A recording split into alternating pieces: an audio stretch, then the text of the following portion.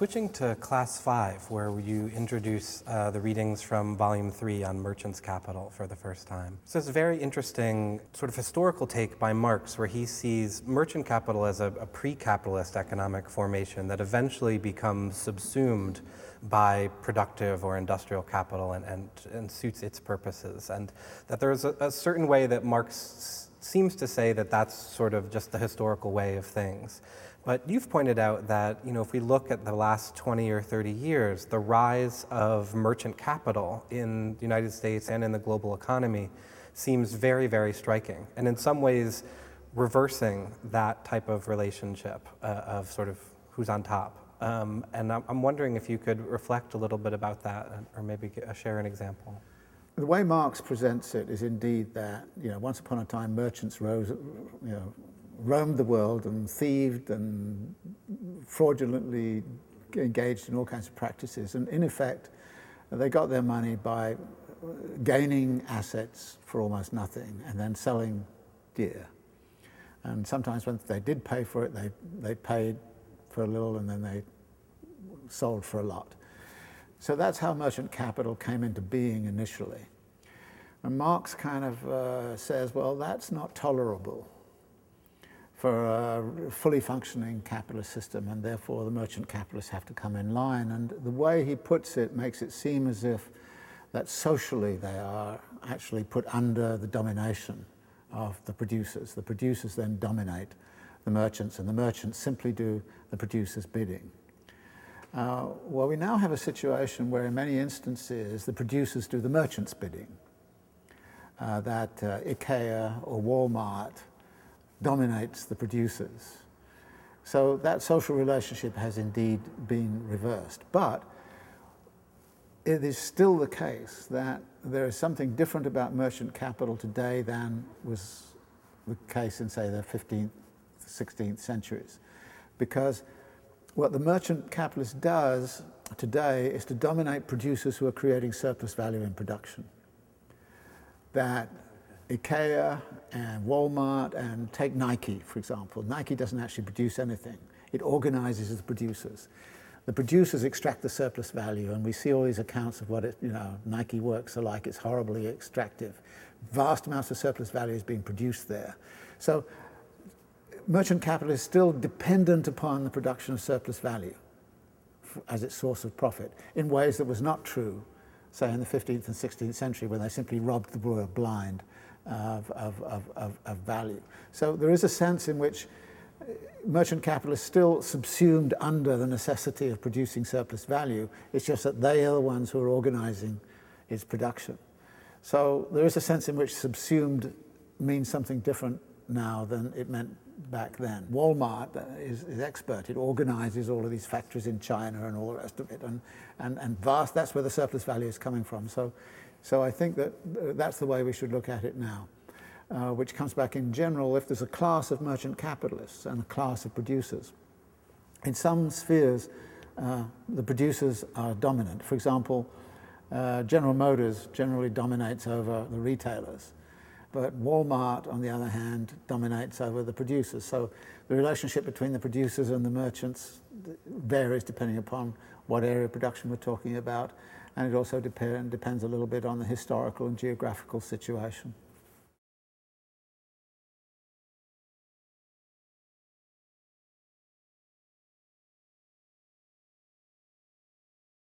Our task this week is to begin upon looking at the sections in Volume 3, and we're going to be reading all of Part 4 and as much as we can stand of Part 5. Part 4, which you should have read for this week, I think you will say doesn't pose any grand problems over and above the normal problems you have been having in the text in general. So it fits pretty well, I think, with the general tenor of what was being done in Volume 2. But Part 5 is another story. And I think I should alert you to this because when we get into Part 5, I think you're going to find it's rather different.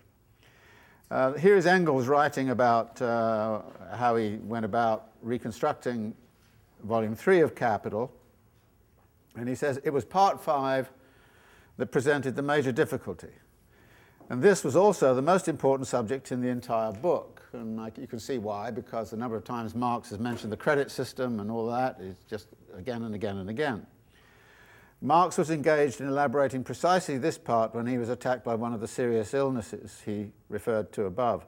Here, therefore, we did not have a finished draft, or even an outline plan to be filled in, but simply the beginning of an elaboration, which petered out more than once in a disordered jumble of notes, comments, and extract material. Now, if Engels says that, you know it's pretty bad. And he then says, I sought at first to complete this part by filling in the gaps and elaborating the fragments that were simply indicated, as I had more or less managed to do with Part 1, so that it would at least contain, by and large, everything the author had intended to include. I made at least 3 attempts to do this, but failed on each occasion.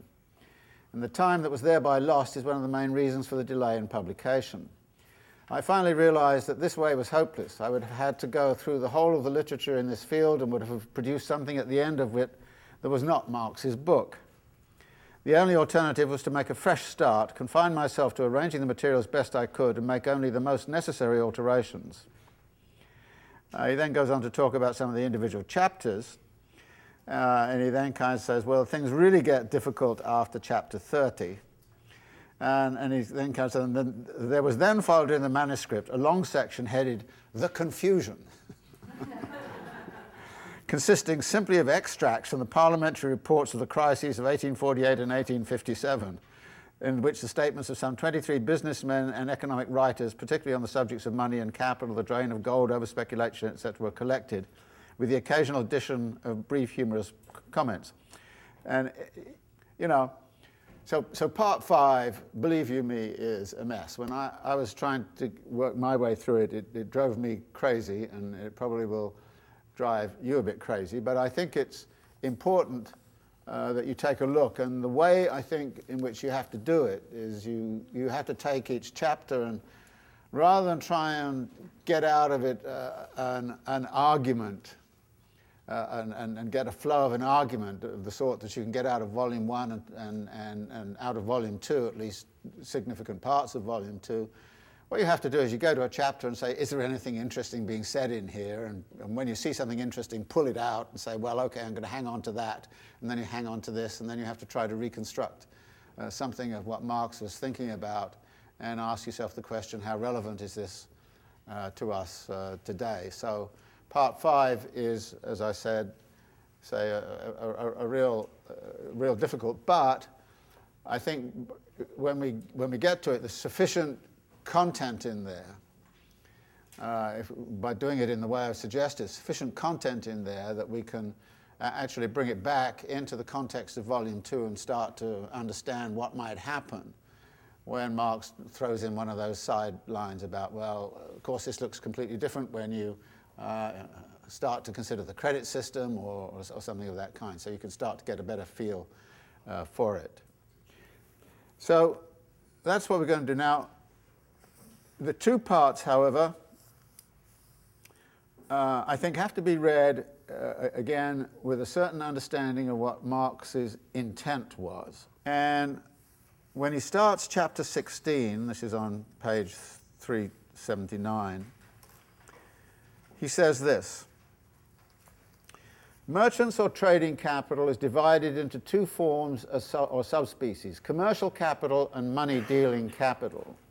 And as you will have recognized from the chapter on money dealing capital, that's the beginnings, if you like, of moving into the whole kind of credit world and money world and all the rest of it. So, all right, we're going to deal in Part 4 and Part 5 with commercial capital, money dealing capital, credit system and the like. But then he adds the following comment, which we shall go on to distinguish in such detail as is needed in order to analyze capital in its basic inner structure. Now, I think it's very important to understand what that qualifier means. It goes back, if you like, to the argument I was making about when I took those passages from the Grundrisse, that Marx is concerned with the generality of production. He doesn't want to get too embroiled in the particularities of distribution or what's going on in the world of exchange, and he certainly doesn't want to get embroiled in the world of singularities.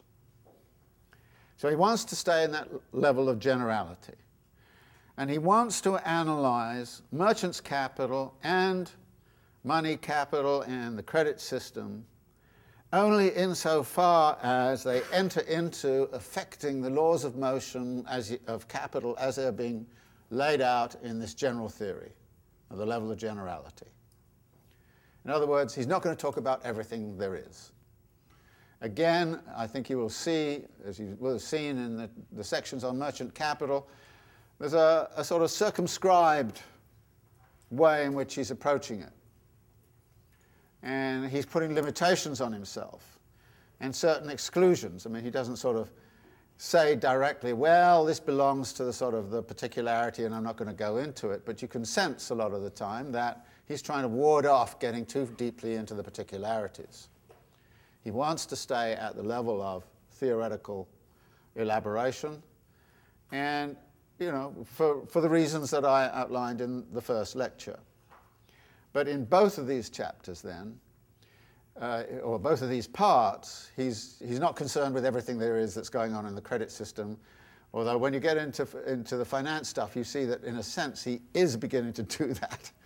And it's creating, that's part of the reason why I think it's such a hell of a mess, you know, that he couldn't figure out what was inside of the general structure and what was outside, and that's part of the problem. But the second thing that's going on here, and I think we have to watch this very, very carefully, is really set out, I think, most clearly on page 428. And the bottom paragraph there says this: as the reader will have recognized in dismay, the analysis of the real inner connections of the capitalist production process, this is the level of generality, right, is a very intricate thing and a work of great detail. It is one of the tasks of science to reduce the visible and merely apparent movement to the actual inner movement. Accordingly, it will be completely self-evident that in the heads of the agents of capitalist production and circulation, ideas must necessarily form about the laws of production that diverge completely from these laws and are merely the expression in consciousness of the apparent movement. The ideas of a merchant, a stock jobber, or a banker are necessarily quite upside down. The ideas of the manufacturers are vitiated by the acts of circulation to which their capital is subjected and by the equalization of the general rate of profit. And then he goes on next about competition. Notice what he's saying here. You've got to be very, very careful not to believe how merchant capitalists think of themselves or how bankers think of themselves. In other words, by definition almost, in Marx's definition, they are deluded. I mean, not deluded in the stupid sense, they're deluded in the fetishistic sense. Remember when Marx, in defining fetishism, said, well, fetishism is not just that somebody imagines something. It really is like that up front when you look at it on the surface. But underneath is something completely different. And Marx is trying to find out what's going on underneath. So we've got to be very careful about dealing with the self-perceptions of the bankers and the financiers. I find this a very, very interesting thing because you read all these memos coming out of Wall Street by Wall Street bankers, and the self-perception in there is of a certain sort. And I think what Marx would say, you've got to turn it upside down to think about what's really going on, and it's maybe you've got to turn it inside out as well, and you've got to turn it every which way. So what we're getting right now in the financial press and the financial sections of the New York Times and all the rest of it is an account which is very much based on the self-perception of what these people do. And I keep getting told by people, well, you don't really know what they do. And I say, I don't care what they do because they're deluded in what they're doing anyway, so I want to find out what the theory is that underpins what the hell they are about in the dynamics of capital. And that's, it seems to me, is the Marxist approach. And what Marx is trying to do here is to do that. Now, whether he does it correctly or not is another matter, and I think we can have a discussion about that. But when we criticize what he does, or if we criticize what he does, then you can't do it by kind of say, well, you know, I talked to this banker and the banker said, this is all nonsense there, you know. Because you'd expect the banker to say that, you know. So I think this is a very telling kind of passage, and one that you have to import into an understanding of what's going on and how you're going to read this. So you have to read it that okay, but one of the ways in which he's going to recognize what it is that the bankers are really about, or what it is that the merchants are really about, one of the ways you're going to recognize that is precisely by staying at the level of generality. You're not going to get it if you get too far into the particularity. And I see that was his strategic decision. But again, you know, it's not clear what is in the generality and what's not. And so we're going to get into some discussions of this sort as we go on. So that is, if you like, the background to part 4 and part 5. Now, I suggested you start part 4 with the historical chapter, so I'm going to start on that too, where these issues I've just been discussing, I think, do come up in certain ways which are potentially significant. For the first couple of pages, he's talking about some of the stuff he's been writing before, so we won't go into that. But he starts off on 442 by saying, quite simply, that we have to understand that trading capital, he says, is older than the capitalist mode of production, and is in fact the oldest historical mode in which capital has an independent existence. As we saw in the argument earlier, commercial activity, trading of goods and services and commodities and all this kind of stuff was a necessary precondition for the rise of capital as a class relation, okay? And that necessary precondition is going to be created largely by the activities of the traders and the merchants. Because what the traders and the merchants did was, in effect, to mediate between different sectors of different pre-capitalist modes of production. And as he says at the bottom, towards the bottom of 442, commercial capital simply mediates the movement of these extremes, that is, things that are produced here and are in surplus and over there and somebody wants them, and sort of trade between pre-capitalist social formations. It simply mediates the movement of these extremes, the commodities, as preconditions already given to it. But then he goes on to say that the extent to which production goes into trade and passes through the hands of merchants depends on the mode of production. You know, if you're dealing with a largely self-sufficient peasant society, which is self-sufficient and is producing a little bit of surplus which is willing to engage in trade, then there's not much business to be done. You may take it from place, you know, a merchant may come along and take that surplus from part A and you know, place A and try to find somebody at place B who wants it in exchange for surplus over there. So in a sense, it's just an exchange of surplus products which are over and above the self-sufficiency that exists in those societies. And in this case, the mode of production is not capitalist at all. What is capitalist is the beginnings of trade in surplus products. And he says that really on 443, he says the function of commercial capital is reducible to the functions of exchanging different commodities for one another and the transformation of commodities into money, selling and the like. So the merchant, as he says a bit further down, buys and sells for many people. Sales and purchases are concentrated in his hands, and in this way buying and selling cease to be linked with the direct needs of the buyer. So the merchant doesn't buy for his own use, he buys to sort of find to somebody else. But out of this, of course, the merchant starts to accumulate capital. And this is what starts also to be a precondition for the rise of capitalist production. That is the precondition of the formation of formation of money and the like. As capital gets going, then you start to see something different. As he says on 444 towards the bottom, in the context of capitalist production, commercial capital is demoted from its earlier separate existence to become a particular moment of capital invested in general.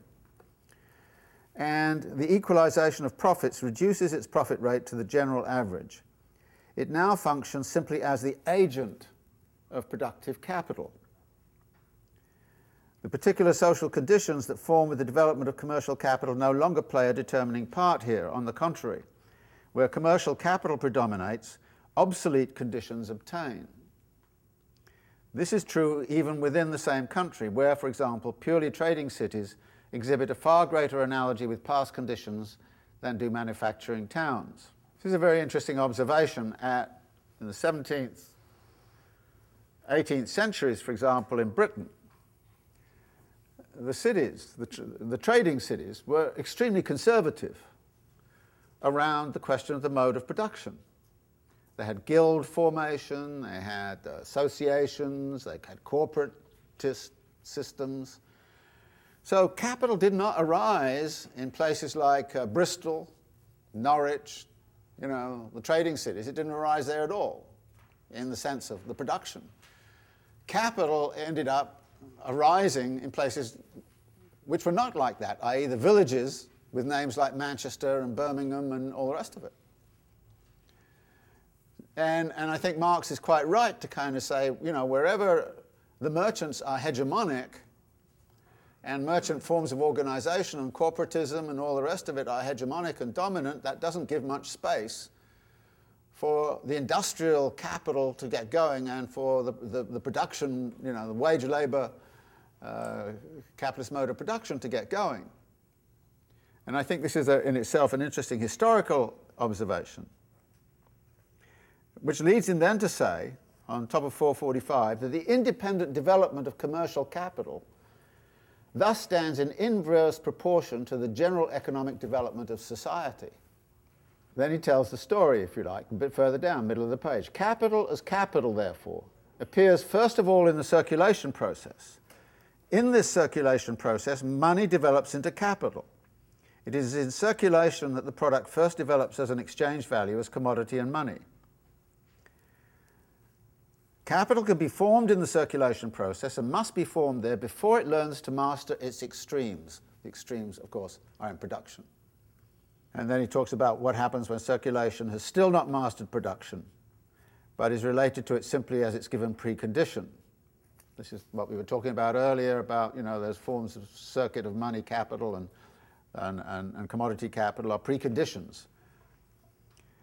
But then he kind of says, in capitalist production, on the contrary, both these things are the case. The production process is completely based on circulation, and circulation is a mere moment and a transition phase of production. And then he says, the law, this is on 446, the law that the independent development of commodity capital stands in inverse proportion to the level of development of capitalist production appears particularly clearly in the history of the carrying trade. And so he's now going to be talking about Venetians, Genoans, Dutch, and all the rest of it. And then he talks about the gradual support towards the bottom of the page, a particular form which the subordination of commercial capital to industrial capital takes with the progressive development of capitalist production. And he then says, the manner and form in which commercial capital operates where it dominates production directly. A striking example is given not only by the colonial trade and the colonial system. And then he talks about the Dutch East Indies. So the general story that is being told here is again and again articulated, as again on 448. He says, in the stages that preceded capitalist society, it was trade that prevailed over industry. In modern society, it is the reverse. Trade naturally reacts back to a greater or lesser extent on the communities between which it is pursued. It subjects production more and more to exchange value by making consumption and existence more dependent on sale than on the direct use of the product. In this way, it dissolves the old relationships. Now, there's a very interesting argument here, which is also very strongly articulated in the Grundrisse, about the dissolution of old modes of production by the penetration of commodity forms and money forms, and it is trading capital that largely engages in that process. In the Grundrisse, he makes this interesting kind of comment. He says, money destroys the old society. It destroys the community, and then money becomes the community. And we live under the conditions of the community of money, not of the community of people, which is a very interesting kind of way of looking at it. And again, on 448, trade increases monetary circulation. It no longer just takes hold of surplus production, but gradually gobbles up production itself and makes entire branches of production dependent on it. This solvent effect, again, this dissolving effect, however, depends very much on the nature of the community of producers. But then he introduces, as he does in the theory of primitive accumulation at the end of Volume 1 of Capital, the fact that commercial capital, right at the bottom, when it 448, when it holds a dominant position, is thus in all cases a system of plunder. And it's about violent plunder, piracy, the taking of slaves, the subjugation of colonies.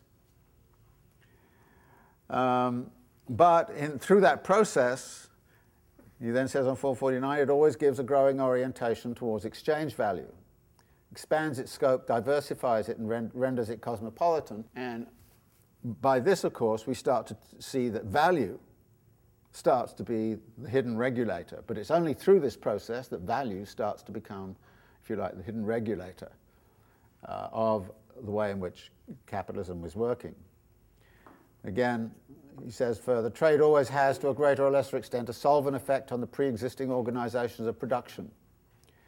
But how far it leads to the dissolution of the old mode of production depends first and foremost on the solidity and inner articulation of this mode of production itself. That is, there's a lot of conjunctural elements here.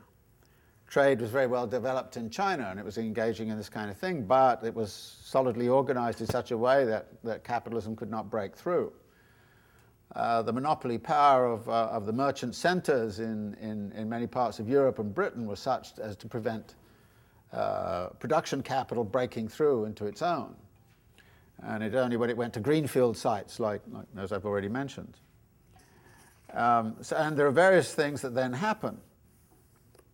And he then talks in 450 about the dependence of trade on urban development. And a little bit further down, there can be no doubt that the great revolutions that took place in trade in the 16th and 17th centuries, along with the geographical discoveries of that epoch, and which rapidly advanced the development of commercial capital, were a major moment in promoting the transition from the feudal to the capitalist mode of production. The sudden expansion of the world market, multiplication of commodities in circulation, the competition among the European nations for the seizure of Asiatic products and American treasures, the colonial system, all made a fundamental contribution towards shattering the feudal barriers to production. And he then goes on to talk about the creation of the world market and the defeat of the old mode of production. This is on 451. And in a sense, this also has geographical shifts in it. For instance, he argues in the middle of 451, the history of Holland's decline as a dominant trading nation is the history of the subordination of commercial capital to industrial capital. And as those of you who are familiar with Giovanni Arrighi's work will know that he talks a lot about the hegemonic shift from the Dutch hegemony of the world system to the British hegemony of the world system, the difference being that the British could organize a mode of production which was a capitalist mode of production. The Dutch could not.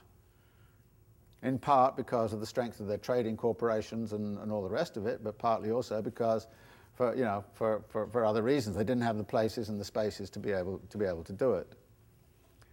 So the shift to Britain of the center of capital was crucial.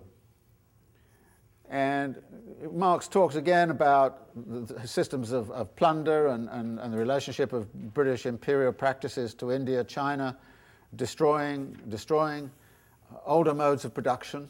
But then he makes, I think, a very interesting argument on 452, 453. He says, the transition from the feudal mode of production takes place in two different ways. Actually, he says three different ways on the next page, but the first way on the next page is the merchant becomes an industrialist directly. Going back to 452, the producer may become a merchant and capitalist in contrast to the agricultural natural economy and the guild-bound handicraft of medieval urban industry. This is the really revolutionary way. Alternatively, however, the merchant may take direct control of production himself. But however frequently this occurs as a historical tradition, and he then mentions this, it cannot bring about the overthrow of the old mode of production by itself, but rather preserves and retains it as its own precondition. This method, he says at the right at the bottom of 452, always stands in the way of the genuine capitalist mode of production and disappears with its development. And he then talks about the example of Tower Hamlets, and I want to come back to that in a minute. So the story then is sort of fairly simple, that trading capital, merchants' capital, got the whole thing going. It created the preconditions for a capitalist mode of production. It even created, however, barriers to a capitalist mode of production. But when the capitalist mode of production came through, trading was made subordinate, and merchant capital was made subordinate to the circulation of industrial capital and subordinate to productive capital. And he then kind of says at the end, the first theoretical treatment of the modern mode of production, mercantilism, necessarily proceeded from the superficial phenomena of the circulation process. Hence, it only grasped the semblance of things. This was partly because commercial capital is the first independent mode of existence of capital in general. The genuine science of modern economics, which Marx wants to be in, begins only when the theoretical discussion moves from the circulation process to the production process. Interest-bearing capital, too, is an age-old form of capital, but we shall see later why mercantilism did not take this as its basis, but rather engaged in polemics with it. So here's the story that is told. And one of the big questions, it would seem to me, is to what degree this is the right story? And what do we make of it in the contemporary conditions? And is this something which was, while it may have been historically correct, what has happened since? What do we make of IKEA, for example? What do we make of The Gap, Liz Claiborne, Benetton, Nike, Adidas, all of whom are actually merchant capitalists? They don't engage in production at all. Are they simply subordinate to production capital? Or is production capital subordinate to them? I mean, when you read the stuff about, the conditions under which, people making clothing for The Gap or whoever are working in Central America or wherever, you would say it's almost exactly what he's saying here about what happens when merchant capital is in control. Right? I mean, these passages where he kind of says,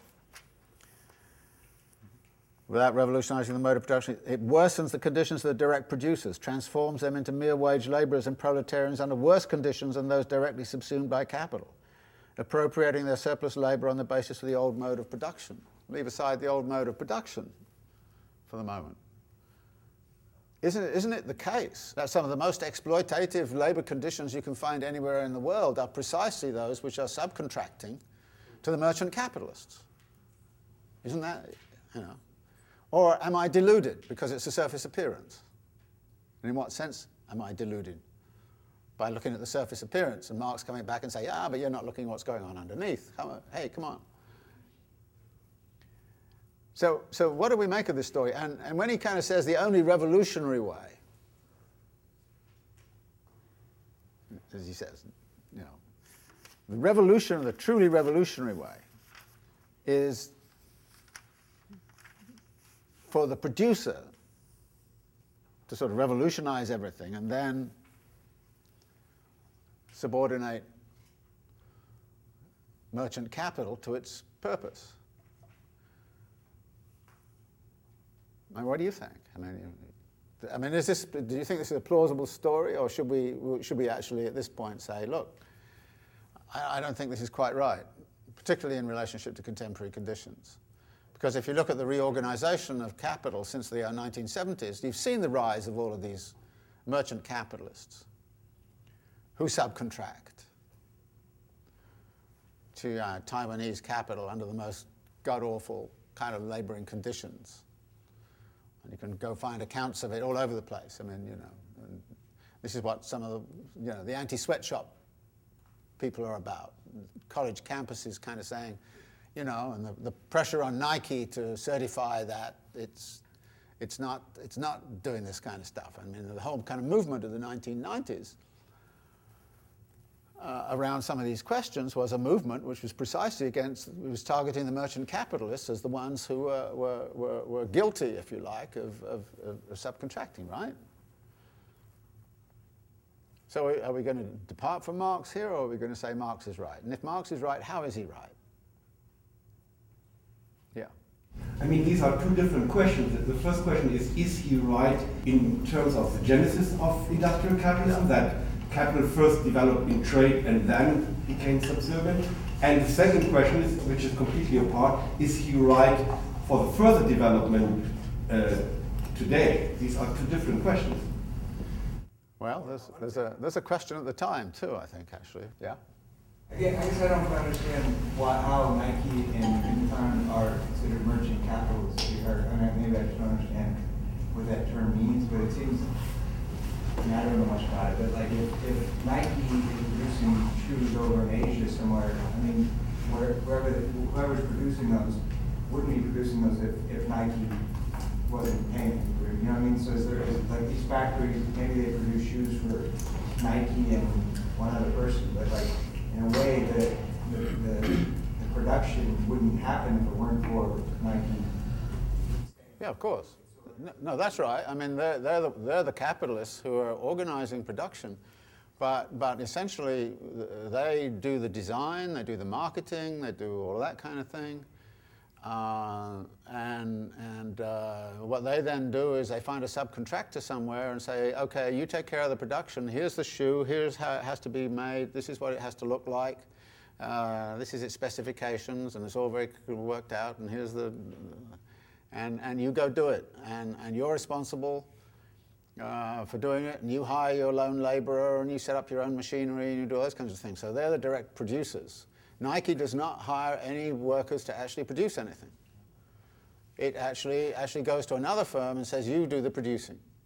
We are simply, in other words, if you look at that circuit of industrial capital, it sits at the merchant point and says, we are simply engaging in the merchant practices. We're not actually engaging in the production, and it's very interesting the number of firms that came up like that. I mean, Benetton was a classic. Benetton itself never produced anything. It set up the designs and the fashion, this kind of stuff, and then found all kind of these little firms to take care of it. Now, what they do is they contract and kind of say, okay, we're going to pay you so much per pair of shoes or shirt or whatever. So the subcontractor has a price, and then it's up to them what they do with their labor. And one of the reasons why you get this appalling kind of labor practices in those firms is because the price is set, obviously, reasonably low. And then the firm entering in, doing the production, is going to want to try to maximize its profit as much as it can, so it will engage in all of the appalling practices you can go read about. There's extensive literature on it. So so that is the organizational form which exists right now, which seems to go against, it seems to me, what Marx is talking about here. Yeah.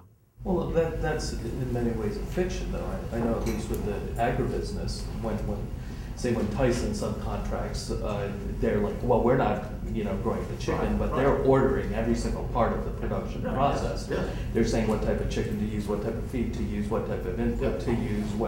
They are codifying every single step of the production process. They're just trying to maintain a fiction for liability purposes. I imagine it's probably to a large degree the same for all these other types of industries where they're doing the subcontracting. And doesn't the issue of monopoly rents come in?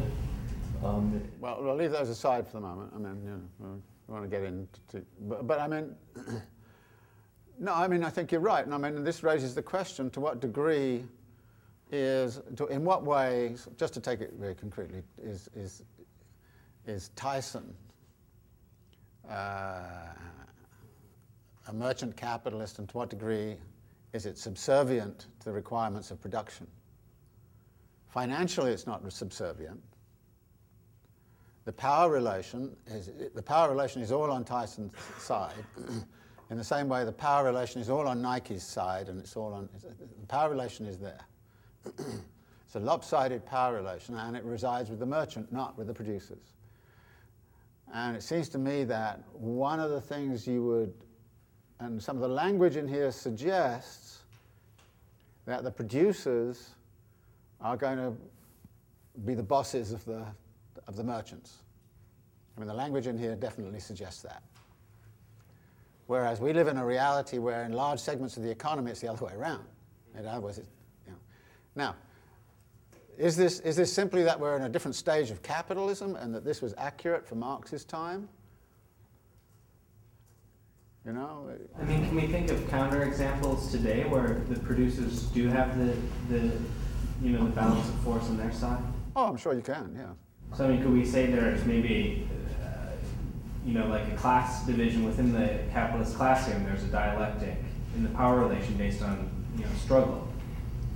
Well, yes, you could say that, but I think that the point is that this is the phenomena I'm talking about is not a minor part of the economy. It's a major part of the economy. The Walmart, IKEA, Gap, Benetton, UQ, Nike, Adidas, you just go on down the line. They're all of them merchant, and there's vast areas of the economy that are of that sort. And most of the almost all electronics are produced this way. Apple doesn't produce anything. Right? So the form of organization in contemporary capitalism is heavily dominated by a situation in which the merchant moment is, if you like, hegemonic and dominant, and the power relation lies very much with the merchants. And not, that's not true in car production, for example. That's one of the problems of car production. They actually have to produce cars, And so they are responsible for labor, and so they have to get into labor negotiations, whereas Nike doesn't have to get into labor negotiations. All it has to do is get the subcontractor, let them take care of the labor. Which is why you get these ultra-exploitative things that Marx talks about. It's a very interesting structural argument. If it's like this, then you're going to get ultra-exploitative practices, which is very convenient for capital. So I think that Marx is right about that. But the general argument here, it seems to me, is a little bit problematic. Yeah. I was going to ask if the question it does raise is maybe the kind of stage-like sequence that Marx suggests of productive capital more or less revolutionizes and replaces merchant capital, and that precisely because of the changes in geography that capital can move in and out of different sectors in different places. Yeah, one of the ways in which you can take this is to say, well, this may be correct for what was going on in the transformation that occurred between 1780 and 1850 in British industry and all the rest of it.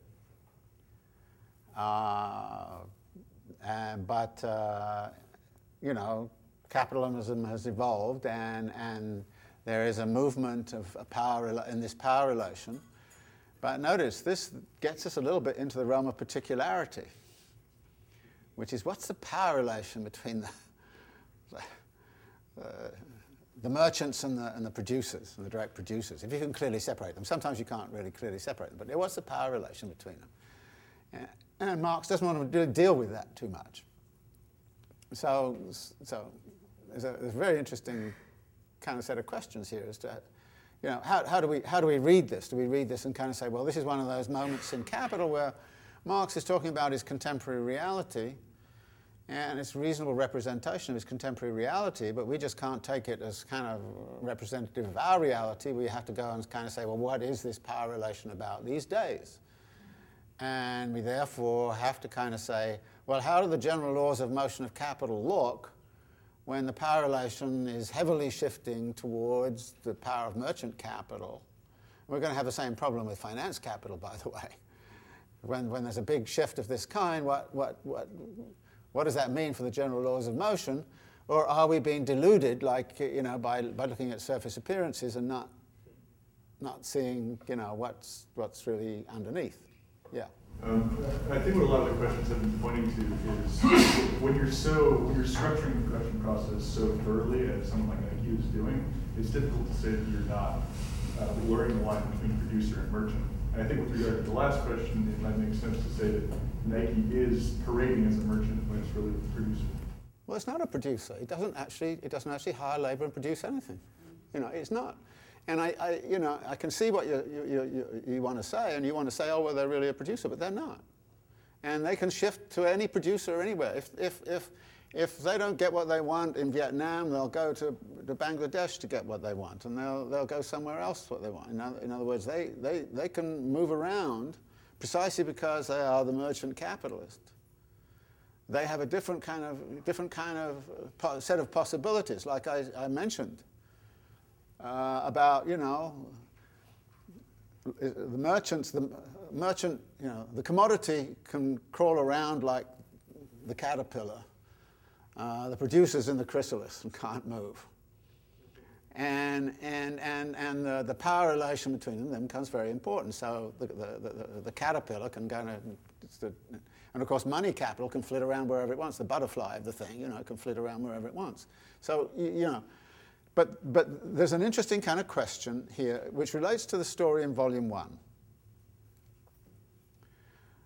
In Volume 1, Marx talks about all kinds of labor processes. And he talks about hybrid situations, and there's absolutely no question that in Volume 1, Marx tends to take a rather teleological position. That, yeah, there are all these kind of small firms around and handicraft industries and so on, and yes, they can be organized in different ways, but in the end, the factory system is going to dominate. I mean, there's a teleological argument in Volume 1 of that sort. And in the end, it's all going to be like one big factory system. Now, I argued in Volume 1, for those of you who can remember what I argued, and I can actually remember for once what I argued. I argued in Volume 1 that actually what Marx does is to suggest that the domestic system, the handicraft system, they all exist, and they all are in that same British world. And the Tower Hamlets argument here is very interesting, because in Tower Hamlets you get this system in Marx's time where the merchant can pull the strings of all of these small producers. Now, when I was doing my study of Paris industry at this time, it was all organized as small producers with merchants, hegemonic, pulling. And Marx actually talks about it in a very telling way in Volume 1 of Capital. He says in that system, the merchant sort of can pull 1,000 different strings and pull it all together, a whole kind of network. And there's some wonderful descriptions of what that was like. I mean, if you go and read Zola's L'Assommoir. There's a family, just a family, a guy and his wife who are making gold chain. In the beginning of the month, the merchant comes with a bit of gold. By the end of the month, he comes and collects the gold chain. And the amount of gold they have and has to be transformed into that length of gold chain. And all they do is sit there going through gold chain, you know. And Zola kind of says, you know, they'd spun enough gold chain to actually stretch from Paris to Versailles, you know. I mean, but the description of the labour process, but it's a merchant capital organised thing of the sort that Marx is talking about in Tower Hamlets. Now, the interesting thing is, if you went into Tower Hamlets, and if you go into Tower Hamlets to this day, it's still like that. It really is. And that system never went away. And actually, if you look at the typical organisation of industrial activity in Hong Kong, it's always been this way. And the difference between Hong Kong and Singapore is Singapore, it's the other way, the producers are in charge, and in Hong Kong the merchants are in charge. And it's completely different industrial structures. And my argument would be, look, you cannot say that that labour system is going to drive out all of the others. And in fact, the argument I made about Volume 1, in fact, I think we've had a history where these different labour systems are utilised strategically by capital, whichever one is working best for them. And the big problem with the factory system, which Marx correctly identified, was when you put all the workers in a factory, what do? They make a union. And they start creating a ruckus. And so South Korea, which went in the path of industrialization, big factories, ends up with a strong labor movement. Hong Kong, strong labor movement in Hong Kong? Forget it, you know? So capitalists were not daft. In 1970, faced with, you know, strong labor movements, one of the things they did was to go back to this kind of system. So it relates to the Volume 1 argument where Marx has that teleology.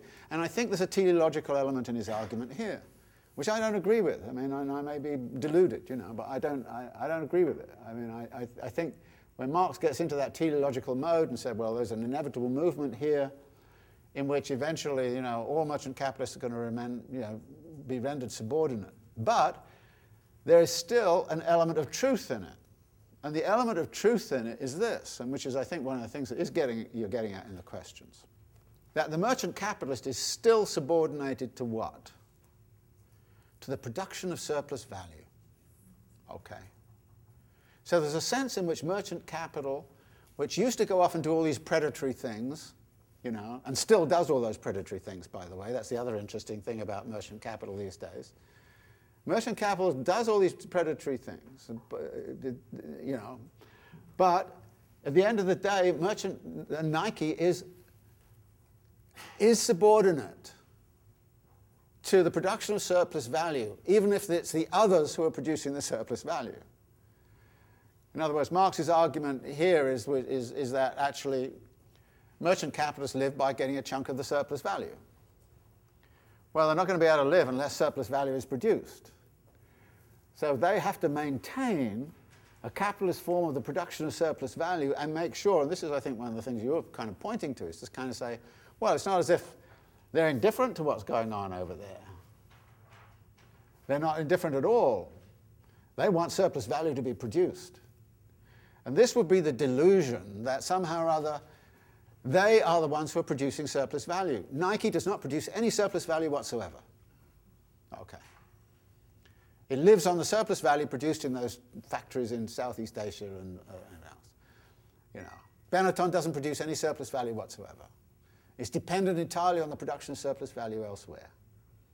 So there is, I think, an elemental truth to what Marx is saying here, which is that the production of surplus value has to take precedence over all else.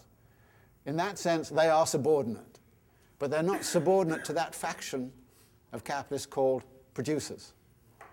The power has shifted, and it's shifted for strategic reasons over the last 30 years as a labor control measure. One of the points here, of course, is that, as he says at the opening of chapter 16, one of the things that comes up is a language where he talks about commercial capital, and the language he uses is independent and autonomous, and he uses that a lot. in what follows. So we're really dealing with a situation in which commercial capital is being understood as independent and autonomous, but subordinate. And I think that's the kind of interesting language. I don't have any problem with that formulation, by the way.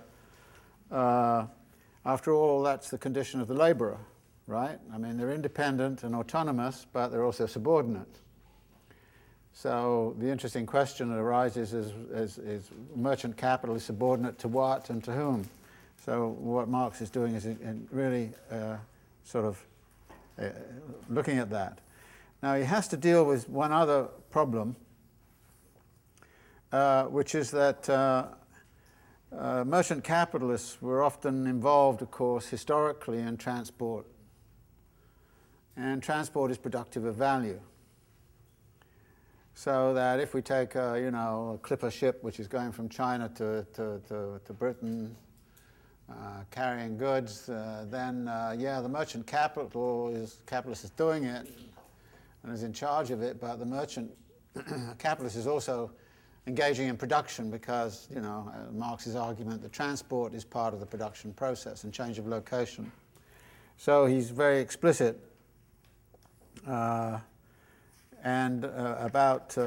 this, that we assume away all these other functions.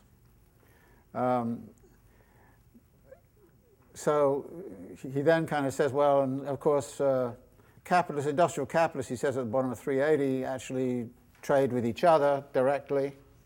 I'm not concerned with that.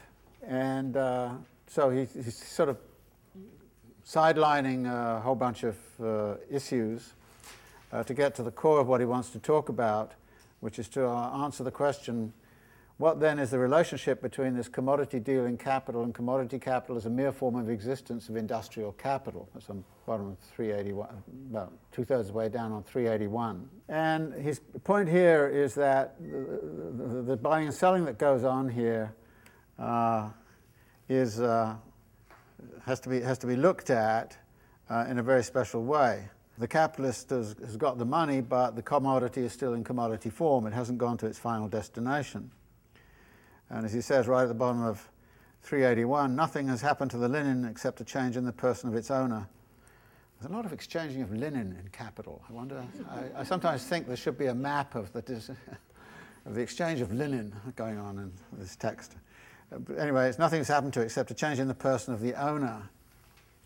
In 382, the function of selling the linen and facilitating the first phase in this metamorphosis has been taken over from the producer by the merchant and transformed into his special business, whereas it was formerly a function that remained for the producer himself to perform after he completed the function of producing it. Now this is a peculiar kind of thing. The basic line of argument Marx has is that money is used to buy commodities, labor power, means of production, goes into production.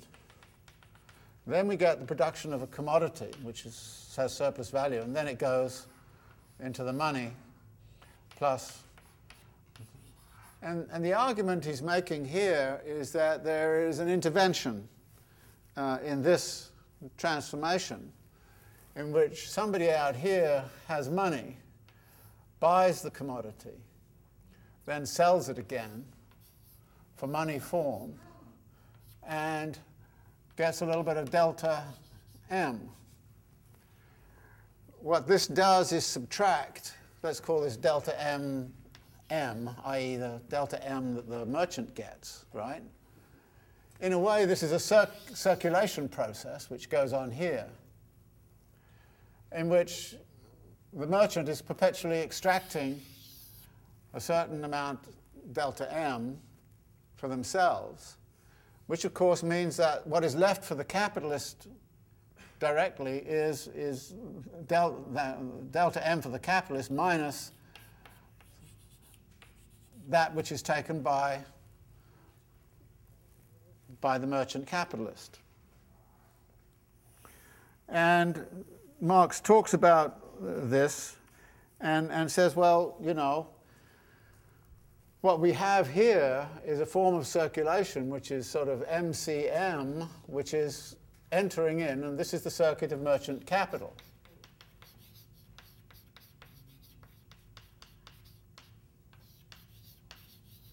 And this is the general circulation of industrial capital. And of course, this then means that this guy then comes back in and goes back and again means of production, labor power, etc., and the merchant capitalist comes back into the picture again, and he does use an example of kind of saying, well, once the merchant capitalist has taken the commodity, if they haven't sold it, how can they possibly take another batch of commodities before they've sold this to whoever they have to sell it to? So this is, if you like, the general framework that he's setting up. What this in effect means, of course, is that the merchant capitalist is actually a money capitalist, really, because they have to have the money to start off with, and so they are in the MCM. So this is why there's an overlap between what the merchant does and, you know, they then hold the commodity for a little bit, and then they, you know, presumably they want to get rid of it as soon as they can in order to get back into the money form. But Marx will talk about the way in which this circuit here, this circulation process here, is radically different from the turnover time of this circulation process here. And so this is, I think, one of the features of what commercial capital is about. Now, why does this occur, and what are the advantages of this intervention? And Marx starts to talk about the way in which, well, of course, it means that the industrial capitalist doesn't have to hold the commodity for any length of time. They get rid of it immediately, and somebody else has to be bothered with getting rid of it and turning it into money. So they get money even though they don't get as much as they should, and it gives continuity. And there are a number of elements, I think, and that Marx goes through here, and I'm not sure I think it's worthwhile going through all of the details, except to get to the end of the chapter,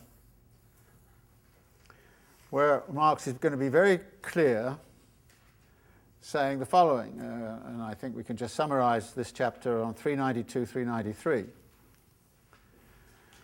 Commercial capital is nothing more than capital functioning within the circulation sphere.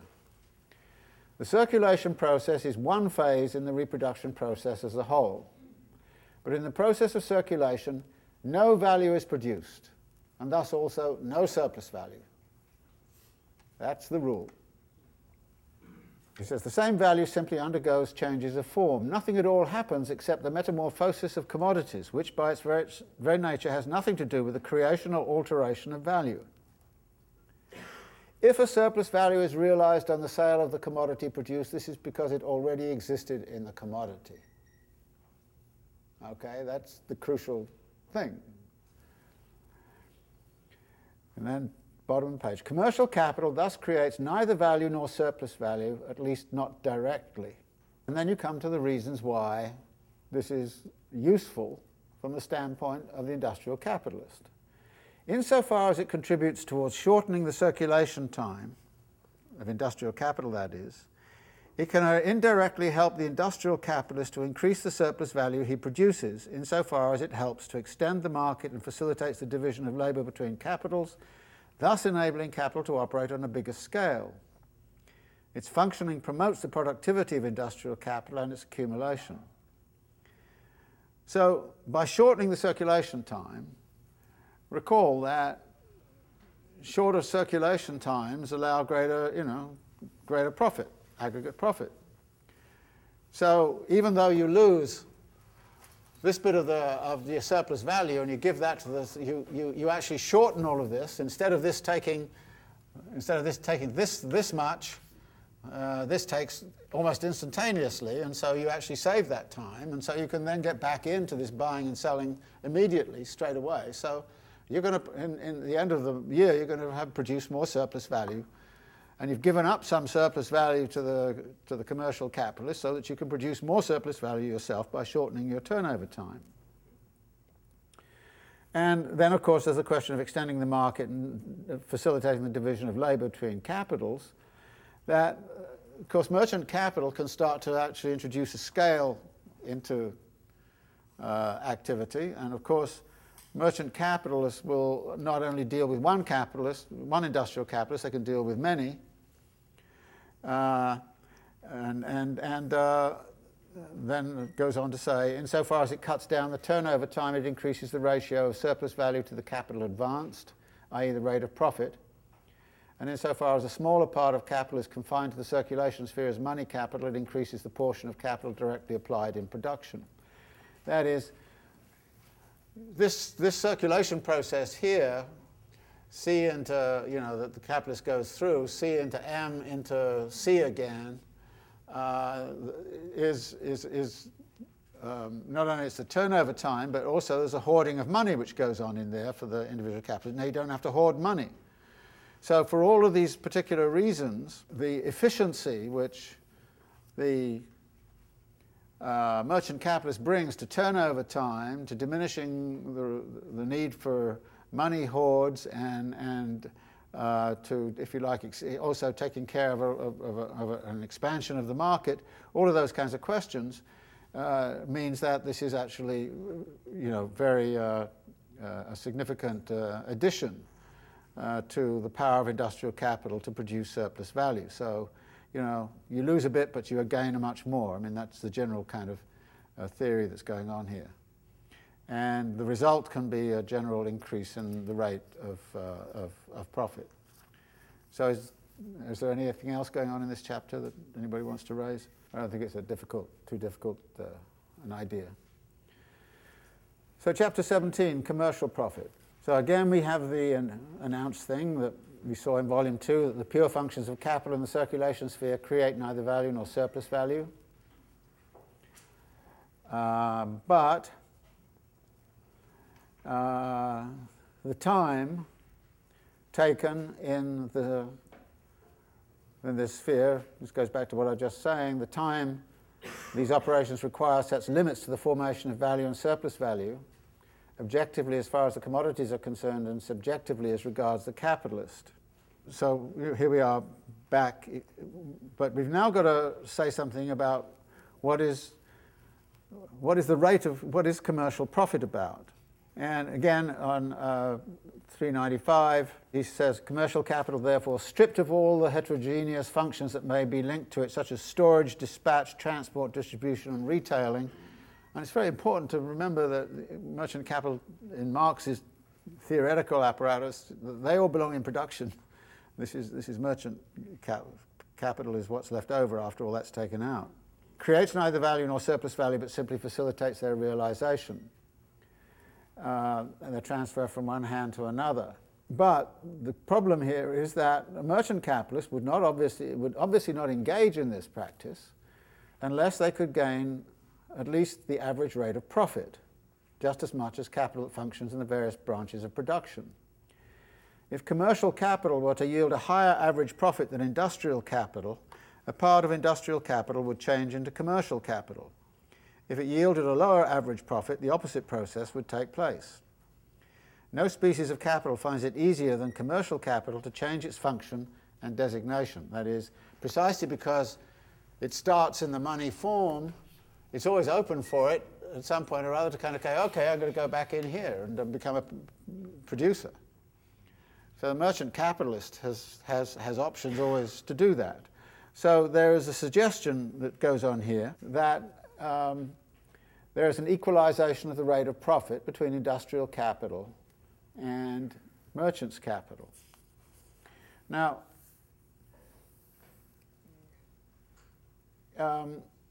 this could pose some particular difficulties to taking on this part of Volume 3 without having done the preceding parts, because some of the chapters that come earlier in Volume 3 are precisely about the equalization of the rate of profit. And if we have time at the end, maybe I'll talk a little bit about what goes on there. I don't think actually it really matters here, because you can actually follow the argument without going through the rather tortuous stuff that actually arises out of the equalization of the rate of profit, which is one of the big complexities in Marxian theory. So if you want to get into that, be my guest, but I think we can. But nevertheless, Marx's general point in that chapter is that capital flows to wherever the rate of profit is highest, and in an equilibrium situation, the profit rate should be equalized between all sectors of production, from agriculture to industry to, But that also includes, of course, merchant capital. So merchant capital should become part of the rate of profit. But the general kind of question is, what does this mean, and how does this occur? So on 397, he goes through a confusing thing, which is the negative case, in which merchant's capital does not enter into the formation of the general rate of profit. Marx doesn't like that argument. And so he starts at the very bottom of page 397. He says, in connection with commercial capital, on the other hand, we are dealing with a capital that takes a share in profit without participating in production. So it's now necessary, therefore, to supplement the earlier presentation. And what he does is essentially say this, that if this guy starts off with, say, £900, and then there's a general rate of profit, what in effect you do is to kind of say, well, actually, if this guy starts off with £100, then you really should add the £100 to this. And therefore, this is a sort of a fiction that Marx is engaging in, that it really is like an original input. And that if this 900 produced, I'm trying to remember his figures now, if this produced a 20% rate of profit, the 900, when you combine the two, you end up with an 18% rate of profit. So that the input of the money capital that comes from the merchant capitalist in order to engage in realization is treated as if it is part of the initial input. And so the point of these calculations on page 398, 399 is simply to show how the 900 goes to 1,000 and we get a lower rate of profit. And this leads to the conclusion, just at the bottom of 399, the whole of the surplus value or profit is not yet realized in the price of the commodity as realized by industrial capital. The merchant's sale price is higher than his purchase price, not because it is above the total value, but rather because his purchase price is below this total value. And that follows from the fact that they're getting a part of the surplus value. So, says Marx, the general rate of profit thus already takes account of the deduction from the surplus value which falls to commercial capital, i.e. a deduction from the profit of industrial capital. It follows from this, he says, that the bigger commercial capital is in comparison with industrial capital, the smaller the rate of industrial profit and vice versa. He then goes through what that might mean. So, again, you get back into the historical movement a bit, bottom of 400, 401, and gets back into the circulation of the merchant's capital, which is the M into M plus delta M. In the middle of page 401 says, his sale price, as analyzed above, equals M plus delta M, this delta M representing the addition to commodity price determined by the general rate of profit. So this is now understood as the general rate of profit.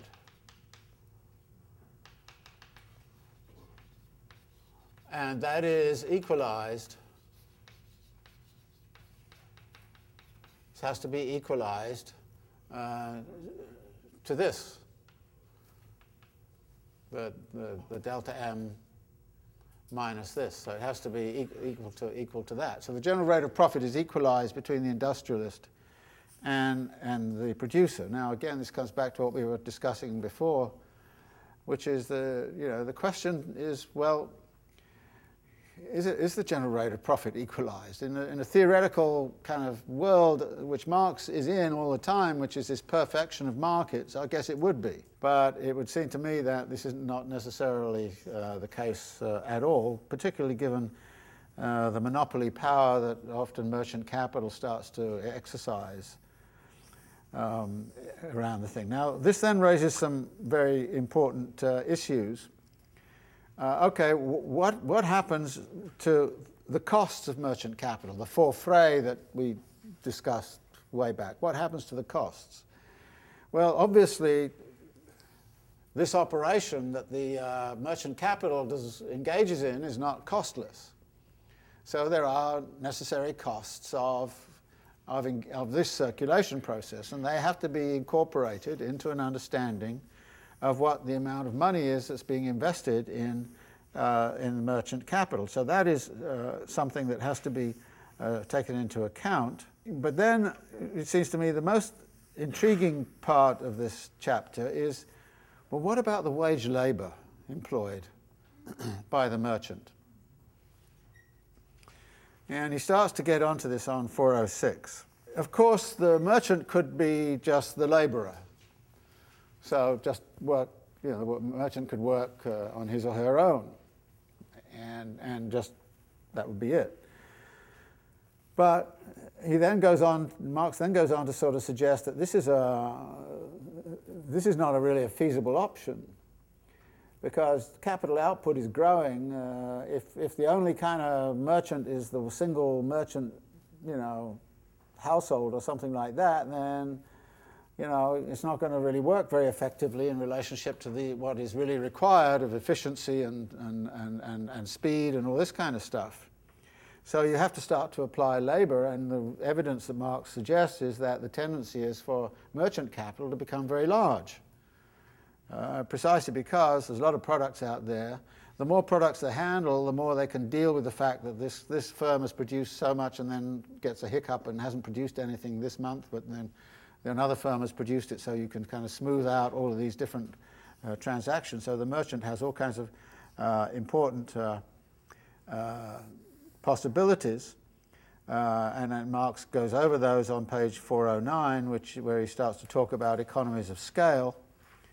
And the economies of scale, of course, also apply to the employment of labor, and then Marx gets into this really peculiar kind of set of production where you get a capital B and a lowercase b, and then one is minus the other, and so on. And after a while, I don't know how your brain was spinning with that one, but mine spun quite a bit, and so I kind of do what I often do, is say, well, what does this all mean? And so you go to a passage at the end which sort of explains it. And this is, he does explain it quite well at the bottom of 411. He says, okay, and this is about the buying and selling of labor power, because labor power is obviously being employed. Labor is being exploited, but it's not producing surplus value. So how do you, how do you then start to incorporate that? So Marx says at the bottom of 411, what the merchant buys with lowercase b, according to our assumptions, is merely commercial labor, i.e. labor needed for the functions of capital circulation, C into M and M into C. But commercial labor is the labor that is always necessary for a capital to function as commercial capital, for it to mediate the transformation of commodities into money and money into commodities. It is labor that realizes values but does not create any. And only insofar as a capital performs these functions, i.e. insofar as a capitalist performs these operations and this labor with his capital, does this capital function as commercial capital and take part in settling the general rate of profit by drawing its dividends from the total profit. So, in effect, what the laborer is doing is being exploited, but being exploited in such a way that the merchant capitalist has the capacity to use more money to engage in this kind of process. And the more the merchant capitalist can exploit labor in this process, the more the equalization of the rate of profit the more it enters into the equalization of the rate of profit in a certain kind of way. So the excess which the merchant's capital is getting is to some degree factoring in the exploitation of living labour in this process, which does not, however, contribute to the overall production of surplus value. I mean, in the same way that costs are deductions out of surplus value, we have to look at this always as deductions out of surplus value rather than actually producing surplus value, even though labour in this case is exploited. So this is, if you like, the logic of the argument that he sets up, and then on bottom of 412, again, he summarises all of these costs by sort of saying, since commercial capital is nothing at all but the form in which a part of the industrial capital functioning in the circulation process has become autonomous, notice this autonomous idea again, all questions relating to it must be resolved in this way. The problem must at the outset be put in the form in which the phenomena peculiar to commercial capital do not yet appear independently but are still in direct connection with the industrial capital of which commercial capital is a branch. Commercial capital with an office instead of a workshop functions continuously in the circulation process. And he then goes back to this question of what happens when labour is employed within industrial capital as to engage in these merchant-type functions. And then a bit further down on middle of 413, the more the scale of production grows, the greater are industrial capital's commercial operations, although the increase is by no means in the same proportion, and the greater also the labour and other circulation costs involved in the realisation of value and surplus value. Then further down, it increases the outlays of the industrial capitalist, the mass of capital he has to advance without directly increasing the surplus value. And this is about really taking the position that imagine how this system works without this. Imagine that all of that is internalized within industrial capital, and what would you see? You would see growing costs which are attached to realization, both in terms of turnover time, employment of labor, all of that kind of thing. So the case for a specialized group out here that can economize, get economies of scale and labor and all the rest of it becomes, I think, very, very significant. This leads to the conclusion in the middle of 414, when he's talking about the commercial worker, and says does not produce surplus value directly. His wage, therefore, does not stand in any necessary relationship to the amount of profit that he helps the capitalist to realize. What he costs the capitalist and what he brings in for him are different quantities. What he brings in is a function not of any direct creation of surplus value, but of his assistance in reducing the cost of realizing surplus value, which of course releases more money to make more surplus value, insofar as he performs labor, part of it unpaid. So the more the labor is unpaid, the more it releases money to produce surplus value in the normal process. Marx then suggests that the commercial worker proper belongs to the better paid class of labourers. He's one of those whose labour is skilled labour above average labour. But he then goes on to say, but at the bottom there, because basic skills, knowledge of commerce and languages, etc., are reproduced ever more quickly, easily, generally and cheaply, the more the capitalist mode of production adapts teaching methods to practical purposes, the general extension of popular education permits this variety of labour to be recruited from classes which were formerly excluded from it and were accustomed to a lower standard of living. With few exceptions, therefore, the labour power of these people is devalued with the advance of capitalist production. Their wages fall, whereas their working ability increases. The capitalist increases the number of these workers if he has more value and profit to realise. The increase in this labour is always an effect of the increase in surplus value and never a cause of it. So much for the white-collar worker. So Marx then gets into the turnover of commercial capital, and again, the point here is to say that the turnover of this capital operates in a very different kind of rhythm than the turnover of this capital, even though part of the impact of that turnover is to shorten the turnover of industrial capital. That is one of the big impacts. And so what Marx is doing here is setting this up. But again, what happens here is that the whole kind of question of speed of circulation and acceleration, and what is the relationship, how does merchant capital adapt, commercial capital adapt to the need to accelerate the circulation process. And of course the modern credit system comes in, and Marx mentions it and then gets out of it once more. But we get also the possibility in here of crisis formation, which is, I think, worth looking at. And this really starts in sort of middle of 418. So he says, the repeated turnover of commercial capital is never anything more than a repetition of buying and selling, whereas the repeated turnover of industrial capital expresses the periodicity and renewal of the entire reproduction process, including the process of consumption. For commercial capital, this is simply an external condition. Industrial capital must constantly put commodities on the market and withdraw them from it again if the rapid turnover of commercial capital is to remain possible.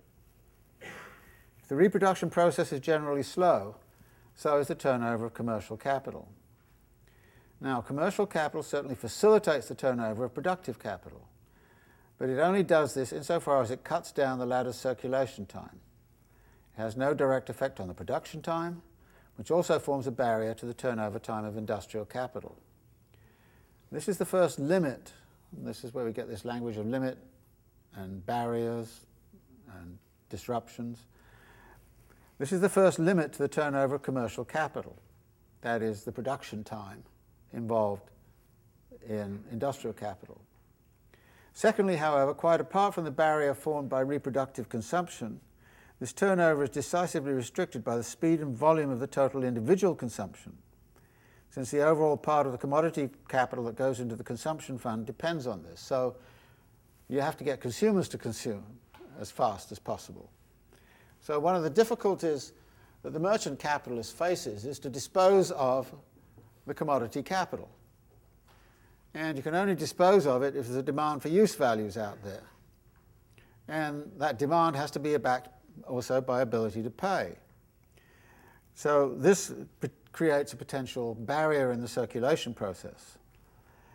And so Marx goes on to say, leaving aside completely the turnovers within the world of commerce, where one merchant after the other sells the same commodity, a kind of circulation which may present a very flourishing appearance in periods of speculation, commercial capital first of all abbreviates the phrase CM for productive capital.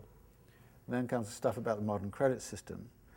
And then it goes on to, given the tremendous elasticity of the reproduction process, which can always be driven beyond any given barrier, he finds no barrier in production itself, or only a very elastic one. Besides, the separation of CM and MC, which follows from the nature of the commodity, an active demand is now therefore created. Despite the autonomy it has acquired, and this comes back to something we were mentioning earlier, it may be autonomous, but it's also dependent. In spite of the autonomy it has acquired, the movement of commercial capital is never anything more than the movement of industrial capital within the circulation sphere. And that is still true, I think, for Nike and everybody else. And this is where the dependency does look the other way. It's a complex interdependency, you know. But by virtue of this autonomy, its movement is within certain limits independent of the reproduction process and its barriers, and hence it also drives this process beyond its own barriers. This inner dependence in combination with external autonomy drives commercial capital to a point where the inner connection is forcibly re-established by way of a crisis. Now, what's going on here?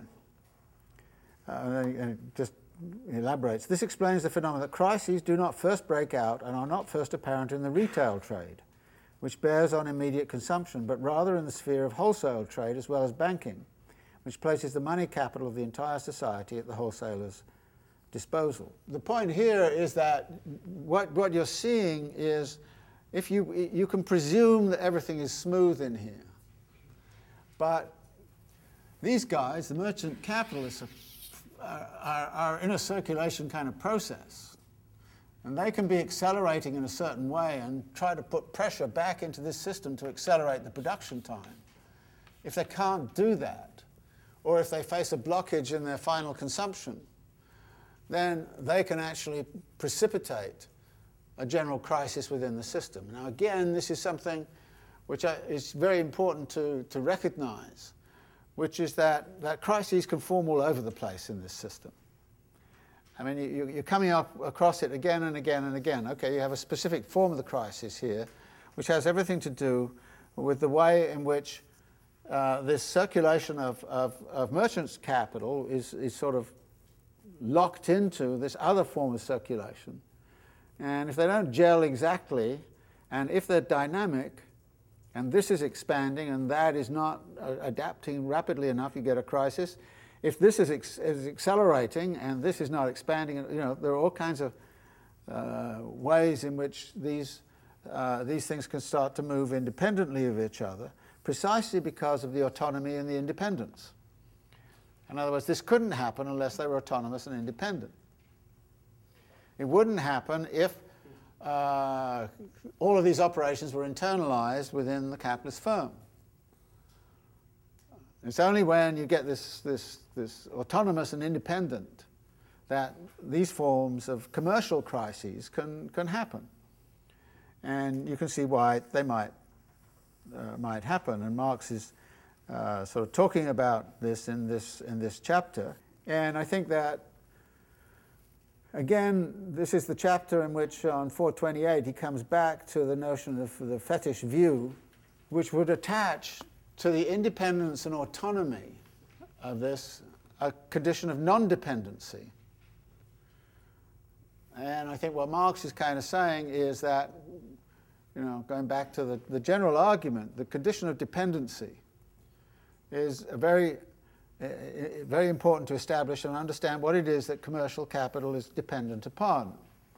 And as you folk were saying earlier on, you know, you can't imagine a merchant capital which is entirely autonomous and independent and not, you know, and not subordinate to something, some rules of the game. And what is it subordinate to? Well, it's subordinate to the circuit of industrial capital. And it cannot operate except internally within that logic.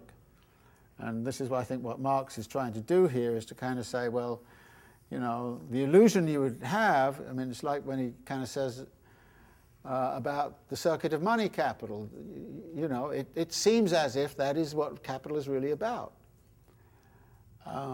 But you, as he says about that, you'll be deluded if you thought that. And the same would be true of merchant capital, even if merchant capital happens to be in a rather hegemonic position. So this chapter then is, I think,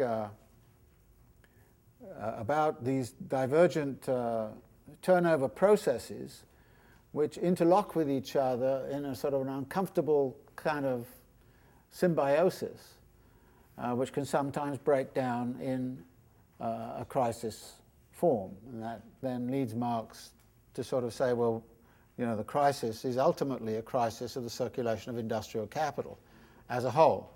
And you have to look at it in those terms rather than thinking simply of it as something that is coming out of the market and purely exists in the market world. There's an interesting kind of passage at the top of 429 where he talks about, he's talking about that passage I read earlier about the ideas of the manufacturers and the merchant, the stock jobber and banker are necessarily quite upside down. When he talks about competition. Competition necessarily plays in their minds a completely upside down role. If the limits of value and surplus value are given, it is easy to perceive how the competition between capitals transforms values into prices of production and still further into commercial prices, transforming surplus value into average profit. But without these limits, there is absolutely no way of seeing why competition should reduce the general rate of profit to one limit rather than to another, to 15% instead of 1,500%. It can at most reduce it to one level. But there is absolutely no element in it that can determine this level itself. Now this is a kind of interesting thing, because this is a distributive arrangement. The average rate of profit is something which is actually fluctuating, but does not have any kind of absolute limit. It can be all over the place. So why is it 15%, not why 1,500%? And Marx is kind of saying there is no way in which the level of the profit can be determined in advance. At what level of profitability capital operates is really a conjunctural issue. And therefore, you cannot actually arrive at a theoretical. I mean, you can't take Marx's theory and say, therefore, a 15% rate of profit. You can't say that. You can take his theory and say it's very important that the profit rate be equalized, but where it's equalized at is due to the play of social forces and other elements within the situation. And as you will probably know, there is a falling rate of profit theory in the first part of Volume 3, where Marx is talking about forces which are being created, which are beginning to push the profit rate in a certain kind of direction. But the profit rate can operate in different kinds of ways. And as you will recall, also from Volume 1, there is a discussion there on whether the rate of surplus value or the mass of surplus value is what matters. And it's clear that the mass of surplus value is what matters. And Marx introduces the same thing here about the rate of profit, which is not the same as the surplus value, but we can keep them as parallel at this particular point in the argument. And he says at the bottom of 429, small profits and quick returns appears to the shopkeeper as a principle that he follows on principle. That is, you can have a small rate of profit, but if you have a rapid circulation process at the end of the year, you've accumulated a vast amount of money on very small profit margins. I mean, this is what goes on Wall Street, right?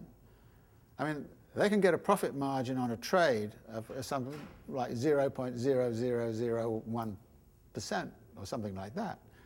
Even more zeros for all I know.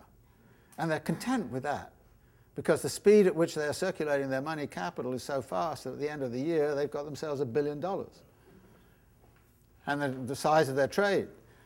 So a small profit rate. So if you went into Wall Street and said, you guys have got a very high rate of profit, they might turn to you and say, no, I'm only making 0.00001% out of my trading. And you can say, oh, poor guy, you should raise your rate of profit. I mean, but Marx's point is you've got to put in the speed of movement in order to really understand what this rate of profit really means. And so you know, and he's very aware of that here, and this is I think one of the things that's significant. Now, Chapter 19 on money dealing capital, he's merely pointing out that actually this whole circulation process starts with money and ends with money, so there's a sort of form of money dealing which is going on here, and that really the commercial capitalist is a money dealer, and it not only sort of looks after, and the result of that is you find people not only looking after the buying and selling of the commodities, you find people looking after the dispersal of the money. And so we get the specialist function arising on 432. The capitalist always has to make payments to many people and receive money in payment from many people. This merely technical operation of monetary payment and its receipt itself constitutes work. And insofar as the money functions as means of payment, it makes it necessary for accounts to be drawn up and balanced. This work is a cost of circulation and not value-creating labour. It is cut down by being undertaken for the capitalist class as a whole by a special department of agents or capitalists. And on 433, there is a division of labour here, commercial and money aspects of this circulation process. So it becomes a special business, he says at the top of 433. And because it is performed as a special business for the monetary mechanism of the entire class. Now this is very interesting. Performed for the entire class. It is concentrated and undertaken on a large scale. Now that immediately says to me, well, if it's concentrated and it's on a large scale and it's performed for the whole class, these must be some really powerful dudes in there, you know. I mean, they must have a lot of power. But Marx is not really concerned with power relations in any of this, which is one of the problems, I think.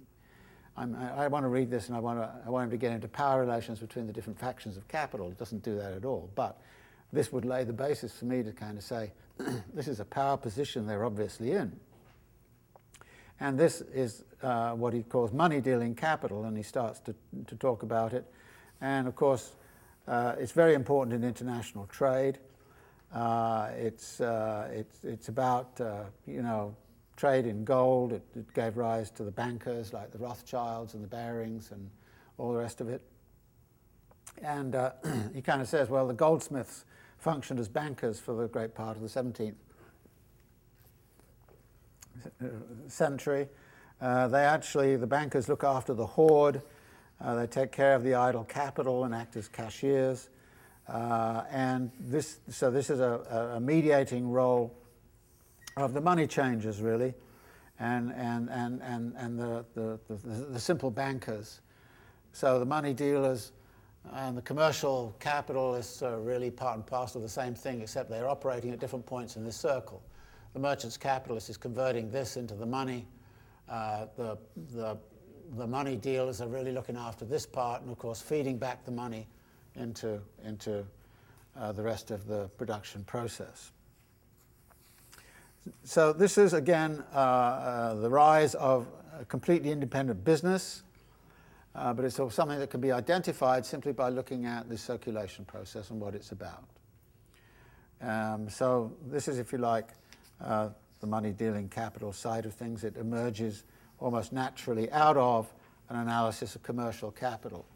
But again, we come back to this kind of question, which really preoccupies me, as to what is the power relation between commercial capital, money dealers, producers, and the like. And there are other elements in here which I think are occasionally introduced.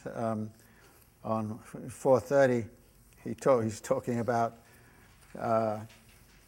again, this is where competition is coming in, but right at the end of 430, he says, if conditions that enable him to have a quicker turnover can themselves be purchased, e.g. the location of his sales outlet, he may pay extra rent for this, i.e. a part of his surplus profit is transformed into ground rent.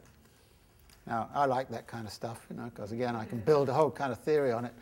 But ground rent suddenly comes in here, which we're not going to be able to deal with in this class in general, but it's another distributive form which says, well, you're not only dealing with financiers and merchants and money capitalists, you're also dealing with landlords and rentiers and all the rest of it. So those power relations, it seems to me, are very critical for examining the exact nature of the kind of capitalist society we live in. But as we see from these chapters, Marx is not really prepared to spend much time on those particularities of power relations. He's staying at this level, and I think you can see it's useful to stay at this level of generality, because you do see things which allow you to say, well, Nike is a merchant capitalist, but they're not autonomous of the production of surplus value. In fact, they have to organize, make sure that whoever they're contracting with is producing enough surplus value to support them, and have mechanisms to extract it. So it then becomes a different kind of analysis when you start to look at the power relations, but there's a certain fundamental underlying truth that Marx is laying out theoretically here, which I think is very useful to consider and remember. All the bankers and financiers are deluded in terms of their self-perception, so don't read any of those accounts from Wall Street and believe they're telling you the truth, even when they think they're telling you the truth. I mean, they're not lying. They're telling you how it seems to be, and it seemed to be. And I think that's a very important aspect of this argument. Okay, I guess we're out of time, so we should leave it there, okay? We don't meet for the next 2 weeks because you guys have a 2-week vacation. You have 2 weeks to wallow in part 5 and the confusions of part 5. But there is a historical chapter there. There is a historical chapter, and the historical chapter is dynamite. It's great.